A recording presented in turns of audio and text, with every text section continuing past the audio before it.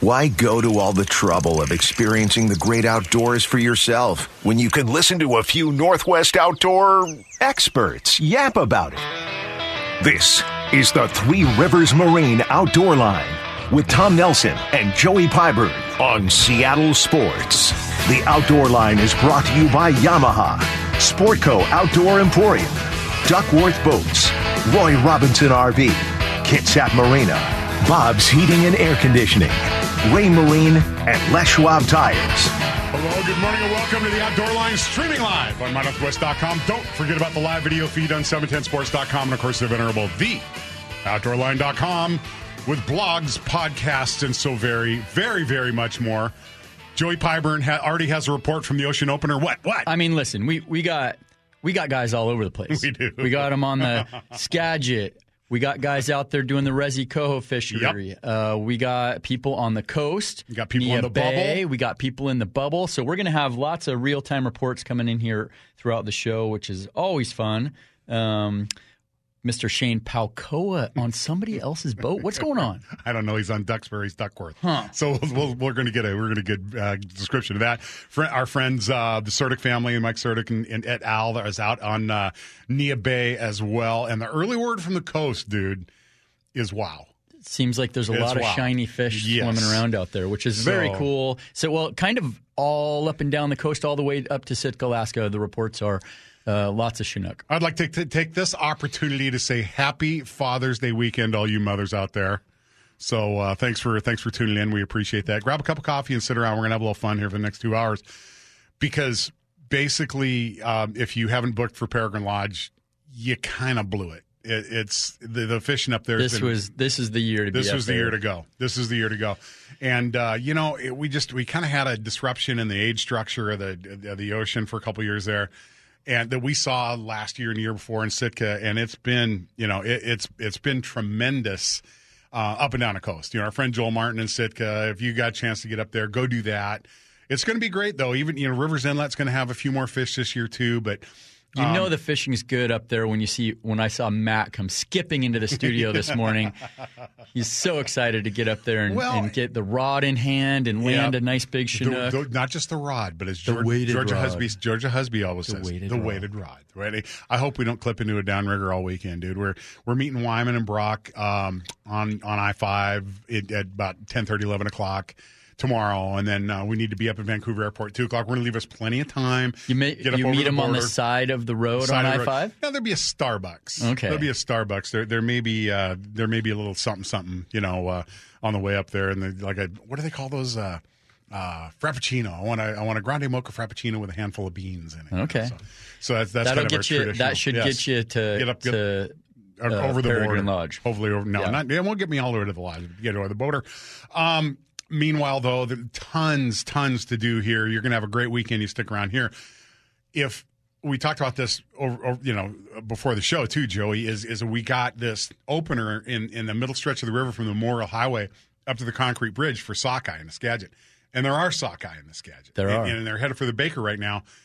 And I spent an inordinate amount of time in my 20s sitting in counting towers for the University of Washington, for Alaska Department of Fish and Game, counting sockeyes from the Chignik Weir all the way into the Nehalem River in the Iliamna system, watching these things. And the way you count them, if you build a weir in a river, then you have these gates that they go through, and it makes it really, really easy. But when you're out in a field camp, you need to place a white background down in the river. So we got this old chunk of linoleum, right? And we weighted it down in the river. So as the fish swam over it, you got a white background. Sure. You can freaking see them. And so where do you put those, right? You got to kind of guess where the travel lanes are. And after a couple days, dude, they run the bank. Yes. If the rocks are wet, they can be there. More importantly, though, just as soon as you can't see every rock down there, that's where the sockeye are running. They've got no need to go run the heavy current. They're not going to do it.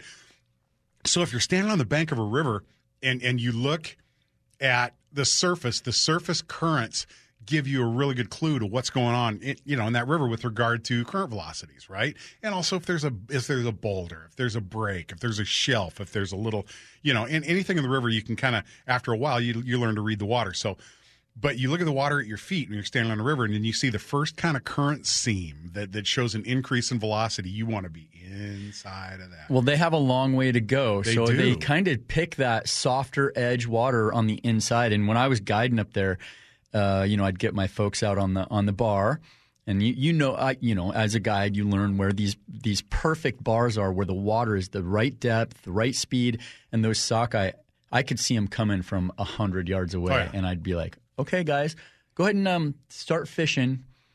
And clients are kind of oblivious, and we're fly fishing, right?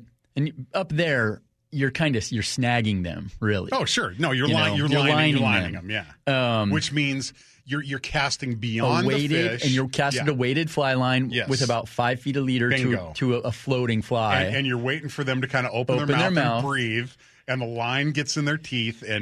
But it's so cool to see them, at the peak of the season, you're talking about 24 hours a day. Mm-hmm. Hundreds of thousands of sockeye pouring by, and they're in this zone like from about a foot of water out to about 2 feet of water, and it's about 8 or 10 feet of sockeye, and they're 2 to 3 deep in there, and they're just a band. Yeah, and they're just moving upriver. Conveyor belt of red salmon. And they do the same thing in the Skagit.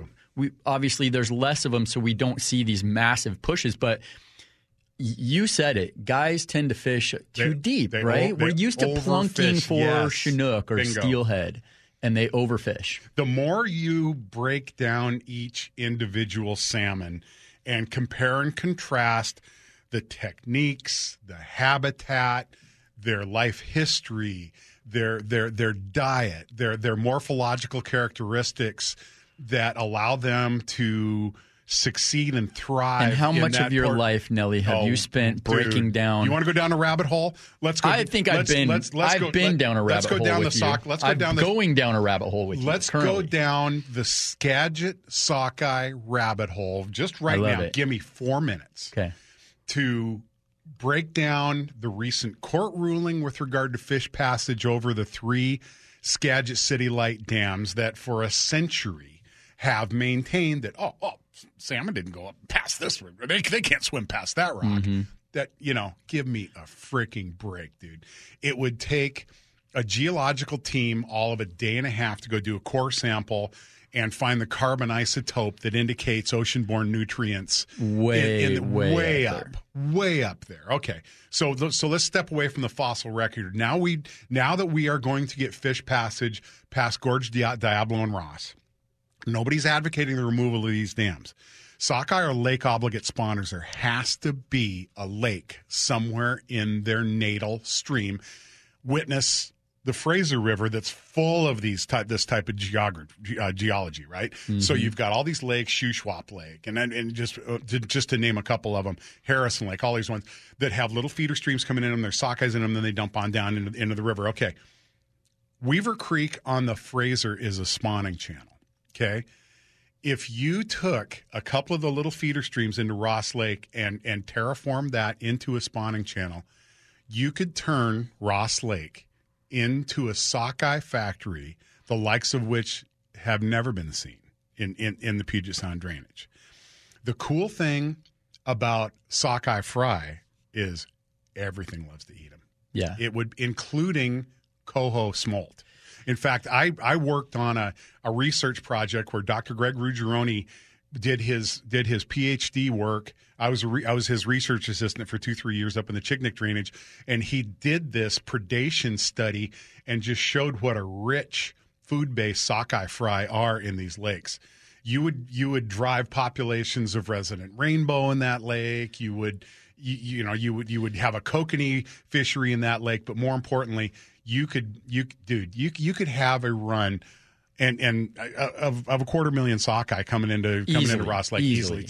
Those numbers are not that's not hyperbole at all. And if you've ever been to Alaska when the sockeye fry are moving down from the lakes through the river systems out, the whole everything comes alive. It does. Not just the river itself, but birds. And I mean, it's amazing to see. One of the least understood aspects of salmonid biology is the fact that fish beget fish. If you have a big run of humpies, for instance, which we're hoping for this year, that come up and spawn and deposit all those nutrients in the river system. And the whole valley stinks of rotting. Everything benefits. Your steelhead runs benefit from the increased aquatic entomology, which is a stupid way of saying aquatic insects, right? I mean, all that stuff just gets, and you'll find, raccoons and bears, they'll grab these carcasses and drag them way back up in the woods.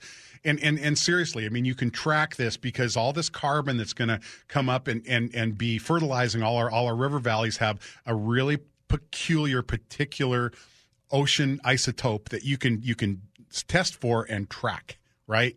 And that's why this court order passed, because Skagit City Life understands that, and that's why they caved, essentially, because if there was any studies done on this, it was going to. Okay, so that's enough of the sockeye rabbit hole. We could really have something special going on here with fish patches on Skagit. Today you can fish for them, but also there's enough Chinook in the Upper Skagit right now. Yeah. I mean, it's busy, but they're there, and guys are catching them for sure. And some guys are catching a lot of them. Yeah, like always, for sure. 10% of the fishermen catch 90% of the well, fish. and the thing of it is, I mean, there's so many Chinook coming up there. A lot of guys will use moving boat techniques or drift fish from the bank and stuff like that. Dude, I'm here to tell you, you can park on them if you're patient enough. Yeah, and a couple of things you're going to do is use sardine wrap quickies, just sit on them, spinners, big chunks of bait. If you're in a boat right now, though, and you're in that middle section of the Skagit from the Memorial Bridge on up the concrete, and I guess woolly fished pretty well yesterday, and you're anchored in 3-4 feet of water, and you got your gear back behind you, what is your gear? What's your terminal tag? Sand shrimp. Yeah. Sand shrimp. Sand shrimp behind a stack of beads and a spinning blow behind a wing bobber. And so my raised bait shrimp license was good again on the 13th of June. So you're a shrimp digging son of a gun this week. There's sand shrimp out there for you guys. Yeah, and, so we're happy to be back catching shrimps. All right. Like I said, we are off to Peregrine Lodge in the morning with Brock Hewitt, Dave Wyman. You're going to probably be sick of us hearing that when we get back, but I'm happy to make you sick of it. Nick Skafter on fishthehighlife.com. You got the Nia Bay and La Push opener this week. You got Westport in Owaco next week. Nick's going to walk us through that. And Westport halibut has really woken up. That fishery's off to a slow start. He's going to walk us through that. Brianna Bruce, Living Life Adventures. She's on the Resi Coho program the this resident morning. Coho Beat. She's going to handle that for us and probably talk a little bit more Skagit sockeye, unless you're sick of that particular topic right now. The minute you eat a Skagit sockeye, you'll understand why we're talking about them, though, because they're absolutely phenomenal. And then, okay, check it out. Vortex Optics came out with a blog this week, which should be a cattle prod of motivation for you to get off your derriere, right? 90 days, gang, till hunting season start. Yeah. So what are some of the things you need to start thinking about, right? We've got 3 aspects that you need to talk about, okay, and you need to think about. And Mark's going to run through and really, really shortly. Number 1's fitness, okay. Mm-hmm. Number 2, shooting. I don't care what your weapon choice is, you got to drill with that thing, right? But also you got to do kit drills, okay. And by kit drills, I mean especially if you're a modern firearm hunter like we are.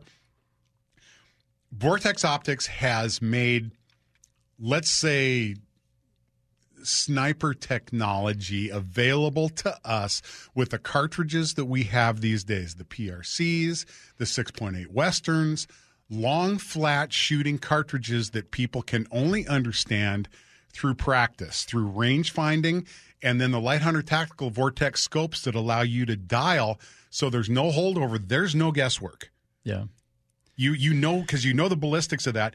And so now with this new handheld rangefinder, the Razor HD 4000 GB that Bluetooths to your phone, you have the Vortex app on your phone. You have the ballistics entered in the app. As soon as you range something, it sends it to your phone. You've got the number of clicks that you're going to raise your turret to shoot flat on. It's changed the game. It has. For sure. I mean, you know. But you don't, unless you drill on this, you don't take that stuff out opening day and think, okay, well, I'm just going to do this. And you need to practice. You need to learn your kit. Absolutely. Okay? And that's what one of the things that Boardman's going to talk to us about. So hopefully we're going to get him in studio too. Okay, we need to talk a little bit about La Push, with a little bit about Nia Bay. We got a whole lot coming right at you. Give us 90 seconds. Load up that text toy, 866-979-3776. That is also the reverse chime hotline brought to you by Wellcraft Duckworth, 866-979-3776. Powered by Yamaha Outboards. Give us 90 seconds. We're going to be right back here on the Outdoor Line. Seattle Sports Station 710, Seattle Sports app. From the shining shores of Puget Sound to your radio, this is the Outdoor Line on Seattle Sports Station. Welcome back to the Outdoor Line. That's Joey Pyburn, Matt Nelson running the board, who is going to be on a helicopter tomorrow and digging it. Just your favorite trip of the year, possibly. I'm getting a nod. Nods don't really translate too well on radio, but they don't. That doesn't really help. But in the meantime, we have had some tremendous reports from the coast. And of course, June 17th, Father's Day weekend, is just a red letter day to anybody that has even a passing interest in salmon fishing on the coast. And the cool thing about Nia Bay in particular is, you look at the general migration route of these Chinook, and they're working their way down the coast. And so, they get their growth in the Gulf of Alaska current gyre, and they work their way down the coast. And they bump into Vancouver Island. Then they bump into Cape Flattery. And not just the fish that are headed down the coast. Exactly. All of our Puget Sound fish, it's kind of where it's the meeting point. It is. They all meet up there and they mingle for a little bit, and then they go, okay, I got to head for the Columbia, and I got to head down the coast, and you guys got to head for the Puget Sound, and you get a crack at all of those stocks there. Bingo. And so, salmonid migration patterns are such that they will move in a direction until something geologic redirects them. So they run into something. And in this case, the most prominent feature on one of the most prominent features, I'll say, on the entire Pacific coast is obviously Cape Flattery, and the structure out there, and the bait holding territory, and there's been a bunch of bait close to shore, but the challenge, a bunch of bait, and so one thing we're not short on here in Puget Sound or on the coast this year is bait. Every fishery I've been on. And I've had all these friends out fishing, moving all over the coast, the inner Puget Sound. I get pictures of massive amounts of bait. And I was on the water yesterday with our friend Captain Nick Kester. And, dude, the bait on Jeff Head is 150 feet of bait. It's from kind of the same thing that you see about 150 feet in 300 feet of water. It's kind of the same thing we see off of Apple Cove Point too, dude, right? It's there's something about that central Puget Sound deal that holds just a massive load of krill, right? And then there's bait fish that are feeding on the krill, and it's always there. Yeah, but it's so deep. If you go in there with your typical Chinook game plan, well, I'm going to get underneath this bait. No, you're not. No, you're not. But and what I saw yesterday, obviously, we were fishing for resident co-host, so we're fishing in the, no deeper than 60 feet, really in that 35 to 45 foot range. And then you go down to that 150-foot mark, and that is the top of the bait. Bingo. And there's 150 feet of bait to the bottom at 300 feet. And what was I seeing right on top of that bait? Did Nikki ask you why you had 400 feet down there? Hey, Nikki. Yeah. Here's the question that no charter captain that's fishing the resident co program wants to hear. Yeah. Hey, Nick, how much wire you got on this downrigger? Yeah. Hey, I just ran out of wire, I think. But yeah, trust me, I was keeping my eye on the screen and watching to see how many Chinook are out there, and we know because of the Area 11 fishery and the Area 13 fishery also, there's just a lot of Chinook around. Yeah, there is. Yeah. Big arches, those big fat Chinook sit right above that bait, and they just cruise, and it's like hanging out at the McDonald's parking lot and waiting for your next feeding. Yeah. Anytime you need a burger, you just swim down and grab it. So I'm excited to see what happens on the coast first. All indications are it's going to be a wide open Chinook bite out there. I'm also kind of excited to see how many pinks guys are encountering. We know there are probably a bunch of them. You actually saw pink with your own eyes yesterday. Yeah, yep. We released one. Nicky caught another 3. He had an afternoon trip, got another 3 that they kicked back. Okay, ladies and gentlemen, that's pink salmon in June. Yeah. That's scary.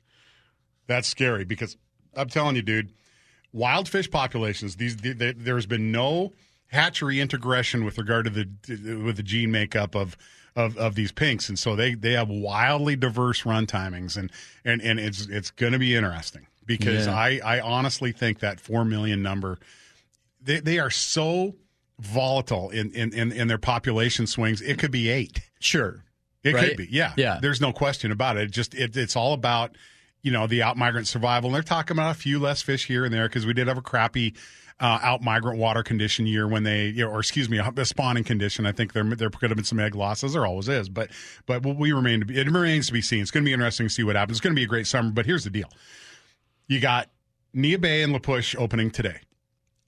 You have Westport and Ilwaco next Saturday. Yes. Then the following Saturday is July 1st, and you got areas 5 and 6 opening for Chinook. And you got the crab opener around here. Yeah, we're standing on the cusp of some really cool stuff. It's always, obviously my favorite time of year to do the show because things are really starting to pop. You've been able to peek under the Christmas tree with regard to all the salmon forecasts, and now you're watching all this work manifest. Yeah, right. And so it's the time of year when I wish we had maybe one more hour to talk just because there's so much to cover and it's so exciting, and you and I get so spun up over this stuff. But I love it. There we go. All right. Pop out here for a quick break. We come back. Go check out livinglifeadventures.com. That's a website. Brianna Bruce, and is she on your aforementioned Marine Area 10? Is she she doing the resident call deal? I was talking to her at 4 o'clock this morning. Oh, that's okay. Brianna is a gamer, dude. This girl fishes for everything that swims in Washington State. What's the over and under on what she's got in the box right now? Is there a resident coho in the box right now?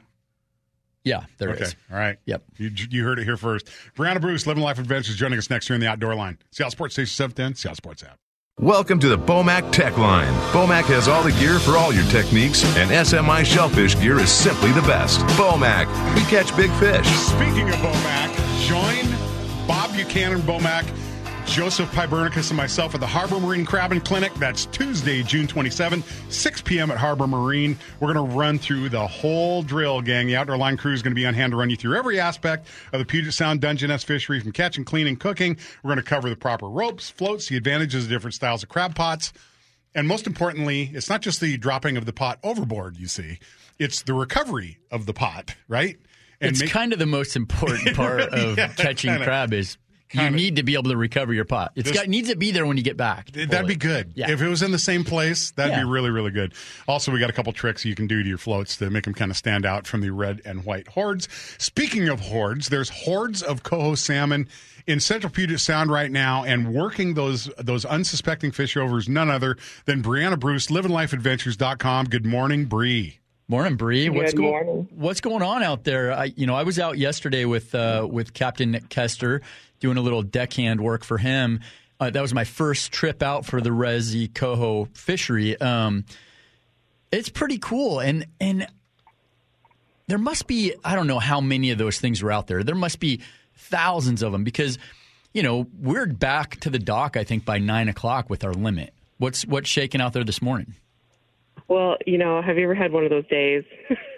We are currently at the boat launch. We just put the boat in the water, so we haven't gotten to start fishing yet this morning. Okay. It's one of those days where, everything just doesn't quite line up in the morning, but it's a family day, so no big deal. We're, no stress, and we're about to head out. But, man, there's a ton of these fish out here, and they're fun. Honestly, if I was going to eat a salmon, these are the first ones I reach for when I put them on the barbecue. Yeah, we got back to the dock and Nikki was cutting those fish up, and they look like sockeye, right? They're just so red, and they're full of krill right now. That's what they're feeding on. And anything that eats krill, obviously delicious. So what's the program this morning? You're going to go out, and are you going to go out and fish Jeff Head? Yep, we're going to go out and head over to Jeff Head. We've got a big outgoing tide this morning, and that big point there at Jeff Head will collect a lot of bait as that tide moves out. Mm-hmm. So we're going to start over there and see if we can find some good bait and see if we can find a bunch of fish over there. And you're going to run spoons, squid, bait. What's the program this morning? I love spoons. If I can fish spoons, I do. So we've got some spoon rods set up, and I've actually got a couple of the new Kokanne, the spin dogs and the cut plugs. Yep. We're going to try some of those and see what works, but I've got my whole box of spoons, so that's kind of what I go back on. We it kind of was the last minute. So we downsizing. Give us the spoon size, leader length, and hook size, because I know you're probably not fishing anything stock. Give us a trick or two. So I'm running. I like the 2.5 and the 3-inch spoons. Running anywhere from like a 36 to 38-inch leader. Every once in a while, I'll go shorter. I also like running the 8-inch flashers for the residents. They're not a big fish, so it's a lot more fun that you don't need the big flasher, and it's a lot more fun to have a little less drag with the 8-inch flasher. See, I like that. I love that program. Yeah, I absolutely love, because again, you could even lighten up your rod size. You could even lighten up your release tension if you want to go down that rabbit hole as well. Because if you give these fish a fighting chance, doggone it, they're still coho. They're still scrappy. Coho, yeah. They're scrappy for sure. If you're going to go out there and target these things, I would recommend downsizing all your gear. It's going to be way more fun. And then I noticed yesterday, Nikki, his leader, was probably, I'm going to guess it was 15 or something. Do you downsize your leader also? Yeah, I'll run usually 20. Okay. But every once in a while I'll go down to 15. Usually I'm running like 20 for these guys. I just, like that little extra action too. And anything, I like white for them. That white lightning is great, and that's kind of the color I usually go to, cookies and cream, that kind of stuff. But I'll even run my kokanne rods out here for them. If you've got a little heavier kokanne rod, I dropper fish for kokanne a lot. So I've got a little bit heavier kokanne rods, and they're so much fun on these resident coho. I'll even go and take the flasher off. And if you've got a good, you've got a good cut plug or something that has a lot of action and a lot of color and flash, these fish will hit that without the flasher on it, and it's so much fun. Yeah, that changes the game completely. It really does. And, you could even go to a remote flasher situation, too. By absolutely. You could hang an 11-inch flasher off your ball. If you're doing that, that lends itself to a cut plug presentation, but also a small spoon presentation. Bree, I think if you bend that spoon a little bit and just give it kind of more action. Yeah, no question. But you also mentioned a Kokanne product, a cut plug Kokanne product. That seems like an absolute great piece of gear. I think we've seen those. Yeah, David Hawkins, and also another. We're big fans of David Kokanne magnetic release, the Simon release. For 11-inch flashers. That's something else that's very interesting in this coho fishery. Yeah, that will help a lot. If you can get a fish and get that flasher off, released so it's not creating so much drag. Anything you can do. These fish are, they're a smaller fish. They're like an average, probably 5-pound fish. But if you can get away from some of that stuff that adds a lot of drag, it's a lot of fun. You get into some of that lighter gear, and yeah, it's a blast. And there's a ton of fish out here. They're usually pretty easy pickings. Once you can find some bait or you find some good schools of fish, they're pretty easy to find and catch, and you get on some action. It's kind of like kokanne fishing in the saltwater. Like, it's not a big deal if you lose one because you're about to get another one. Or two or three or, doubles. I mean, when you get on them, you kind of get on them, and they are, they're active little feeders. So they're willing to jump on and play. So what else you got going, Bria? You're everywhere. I mean, you're in the saltwater. You're on all the rivers. You're on the east side lakes. What do you got coming up? What are some of your next fisheries you're going to be targeting? So my next fishery is going to be, I'm going to spend like a week or two down on the Columbia out of Kalama for catch and release sturgeon. That's a fishery I really love. Bruce Warren showed that to me, and it's just so much fun. We average like 28 to 30 fish to the boat a day. Jeez. And, we get everything from like a little, 20-incher to a 6-footer and everything in between. And it's that same thing, constant action. It's so much fun. It's an anchor fishery, so it's a little more relaxed and everyone's hanging out and having a good time and reeling in a bunch of fish. So I'm really looking forward to that. And when does that get going for you? I will be down there the end of this week, actually. Nice. And I'll do that at least through the end of the month and maybe into the beginning of July until I roll over into Sockeye. And depending on how the run goes there, I'll be doing some of the Upper Columbia for Sockeye, and then just biding my time until Baker Lake opens, and I'll be spending as much time as I possibly can on Baker Lake. All right. Well, when that thing gets rolling, and we're super interested to hear more about the Skagit River sockeye fishery as well, which opened yesterday. And Bree, you and I talked about that just a little bit yesterday. But what we're hearing is the potential for a sockeye run to come in over the forecast, which is huge. It's because the issue with the management of the Baker Lake sockeye is, if we get a run that underperforms the forecast, then they get netted out in the bay to the point where we often really struggle to make a statement. And Bree, I think you commented that there's already been a few sockeye transferred up into Baker Lake. Is that true? Yes. Yep. They even have it on the WDFW website for the Baker transfer, the counts. I think it's at 15 now. I had a little rumor, inside information, that they had been transferring some fish this week. So they're starting to show up. And, the last 2 years we've had that really high water, and it's kept those fish out and from going into the trap, which has led us to have a late season for Baker to open or, to actually be fishable. So it's looking really good this year if we're already getting fish. And, we've got most of our snow melts gone, and hopefully that water just stays kind of consistent and stays cool so those fish will come up. But we shouldn't have any more of that really high water that's going to keep them out. And we should just get kind of consistent numbers and hopefully have a really good season. Go check out livinglifeadventures.com. She's Brianna Bruce. Bree, thanks for your time this morning. Good luck. Get off that boat ramp, kid. Go get gear in the water. Come on, what are you send doing? me some pics, Bree, once you guys are out there. Go. Gee whiz. All right. See you, Bree. Thank you so much. Thanks for jumping on. Thanks, guys. All right. Bye. Coming up next, Raymarine Picks of the Week here for the Nia Bay opener. Let's hear it out there. If you're on the water out on the coast, man, we would love a text. 866-979-3776. Right back here, Raymarine Picks of the Week. The Outdoor Line, Seattle Sports Station 710, Seattle Sports app. Welcome to the Outdoor Line Picks of the Week, presented by Raymarine Electronics. Don't just go fishing, go hunting underwater. Raymarine, simply superior. It's the Fall Throttle Sales Event. Save up to $2,500 on new Raymarine gear through July 9th, including the amazing Axiom series of GPS chart plotters, fish finders, MFDs, dude, multi-function displays.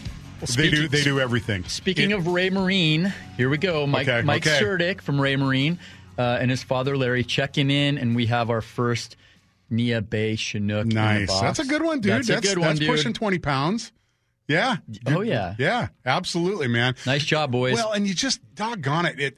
On the opener, the opener's like a box of chocolates. You just don't know what you're going to get. And that's a vast ocean out there. Well, and the weather's perfect for guys today on the coast.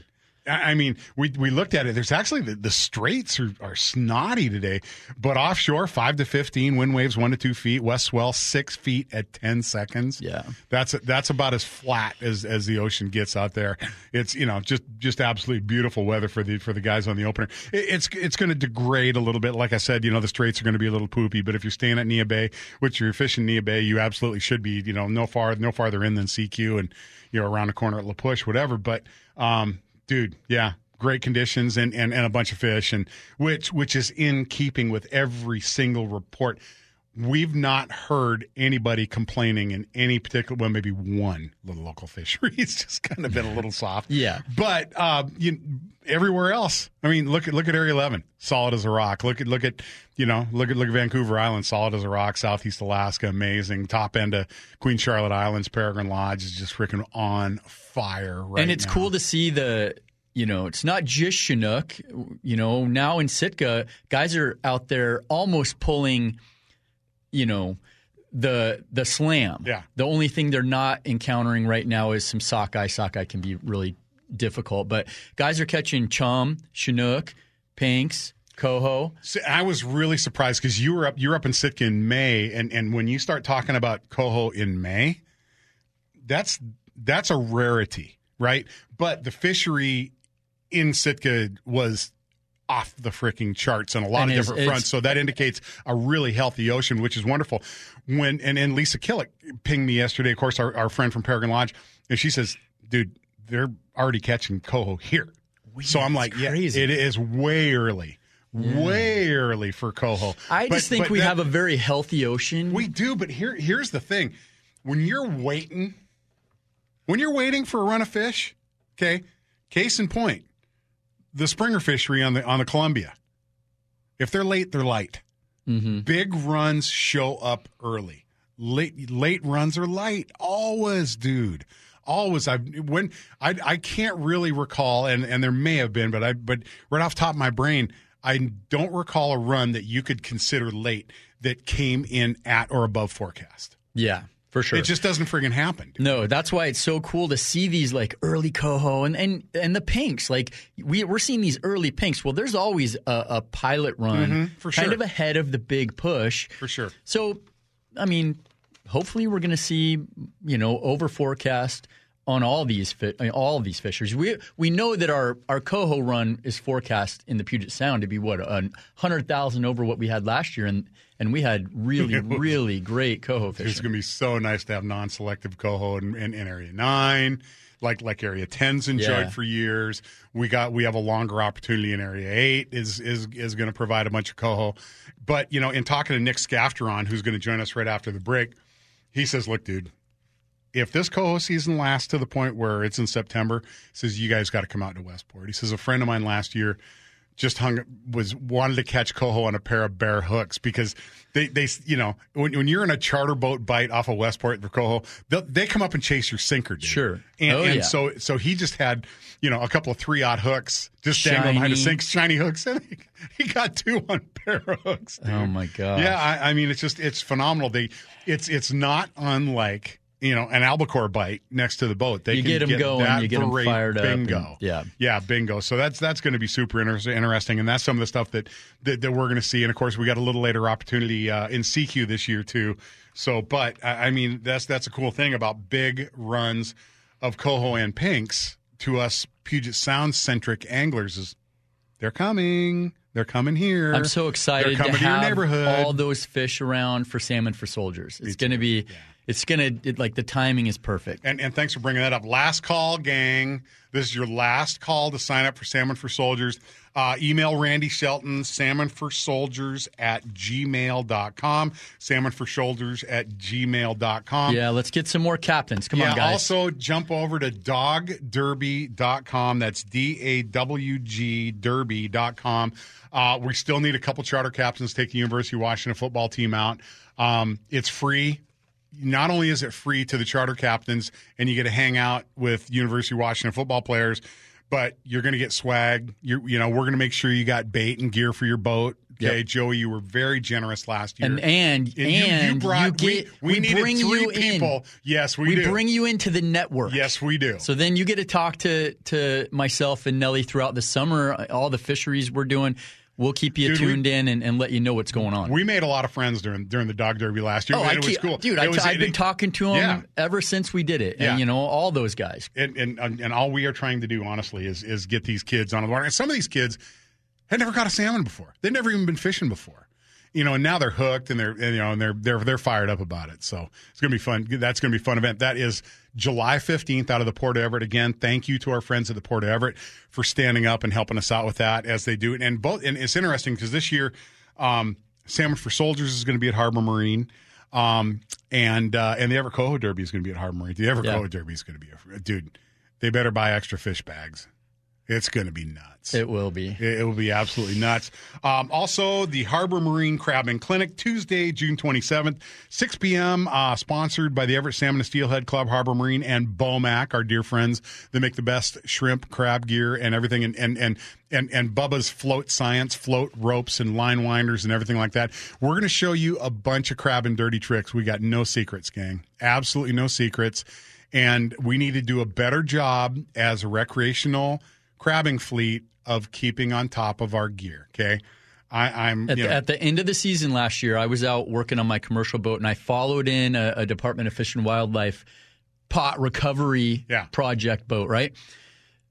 And I think I talked to them. They'd recovered 240 pots at the end of the season as it closed. And they'd go out on low tides. They start out on the Everett Bar, and they pick they get all that gear out of there, try to, and then they move their way up the west side of Camano, and then they're in Area 9. So think about that. 240 lost pots that were not weighted properly. They end up getting pushed out into deep water. They drop down. Those pots continue to fish and kill crab, and it impacts our crab fishery for many years. And we don't want that. We're leaving a bunch of garbage out there. We got to do a better job of weighting those pots. Make sure you got plenty of line. Yeah, dude. That's the other thing. I see people, or I hear the stories. They weight their pots properly. They throw them overboard, throw the buoy, and boom, there it goes. They don't have enough line on. Bingo. It's like, come on, we got to do a better job, guys. I mean, I honestly think people go, just get 50 feet of line. Dude, you need to fish 75 at a minimum. You really do. And I understand that in the wintertime, especially when the water temperatures cool down, those crab will walk right up. I mean, as kids, we used to wear aqua socks and walk out there and just step on them, grab them, yard them on in. I get it. But it doesn't hurt to put extra line out there, especially if it's leaded line, okay? Do not use yellow poly, or if you do, you have to weight it. I mean, there's just so many things. But bottom line is, we'll cover all this stuff at the seminar and June 27th, Tuesday. Bottom line is this: a lost pot, everybody loses. You lose it because it's your pot and you paid for it and you lost it. The resource loses because, like Joey just pointed out, that pot continues to fish. Okay, there's no winners in a lost pot. There's no dinners. No winners and no dinners. That's it. That's a new T-shirt right there. It's Harbor Marine does it. No winners, no dinners, no question about it. All right, we got a jam-packed hour 2. Like I said, we got the Nia Bay and La Push Chinook season opening up next week. Westport and Ilwaco. Ilwaco's going to be interesting. I promise you, there's already co-host schooling off Ilwaco. Oh, yeah. I just promise you. Nick Scafteron, fishingthehighlife.com. He's going to talk about Westport. He's going backdoor on Whole Drill, dude. I mean, so I will say that Nia Bay is probably maybe a little easier to figure out on the opener. Westport, you don't have that big structure, dude. You got a soft shelf dropping off. So to let the fleet go out and find the fish, he's going backdoor because the lingcod and halibut fishing in particular is really bricked up in Westport. So think about hooking up, heading out to Westport and doing that. Bob's Heating and Air Conditioning, Northwest Outdoor Port, and then Mark Boardman. Hey, hunters, you got 90 days, okay, to figure your stuff out. And we tend to get fish. You know what? You got to figure out your kit. You got to figure out your rifle. You got to do some fitness stuff to get ready for it. Listen, hunting season will creep up on you guys. We're all so focused on our fishing, you kind of forget that August is our fall bear season, Bingo. Right? And then right after that, you got high buck in September. I mean, boom, we're full on into hunting season. And if you're not at least doing a little bit of fitness, keep yourself in shape. And then, like Nelly said, hey, dust off the rifle and get out to the range, do some shooting. Make sure you're ready when August rolls around. I promise you, this is the first May and June that I've started breaking in, that I've been working in my hunting boots. Yeah. That set of Crispies I got up there, those new Crispy boots from Skagit Arms, from Holiday Sports and Kevin John. Though that's an amazing, dude, they're so comfortable. It's also a great time of the year to go gather up all your new hunting stuff. You need a new pair of boots. Do it now. Yeah. Don't wait till hunting season. And they're loaded up there with crispy gear at Holiday Sports. Mark Boardman joining us for the Wellcraft Wheelhouse. He's going to talk to us about 3 things you need for preseason prep to get ready for that. So stay tuned. Back in just a couple minutes right here in the Outdoor Line, Seattle Sports Station 710, Seattle Sports app.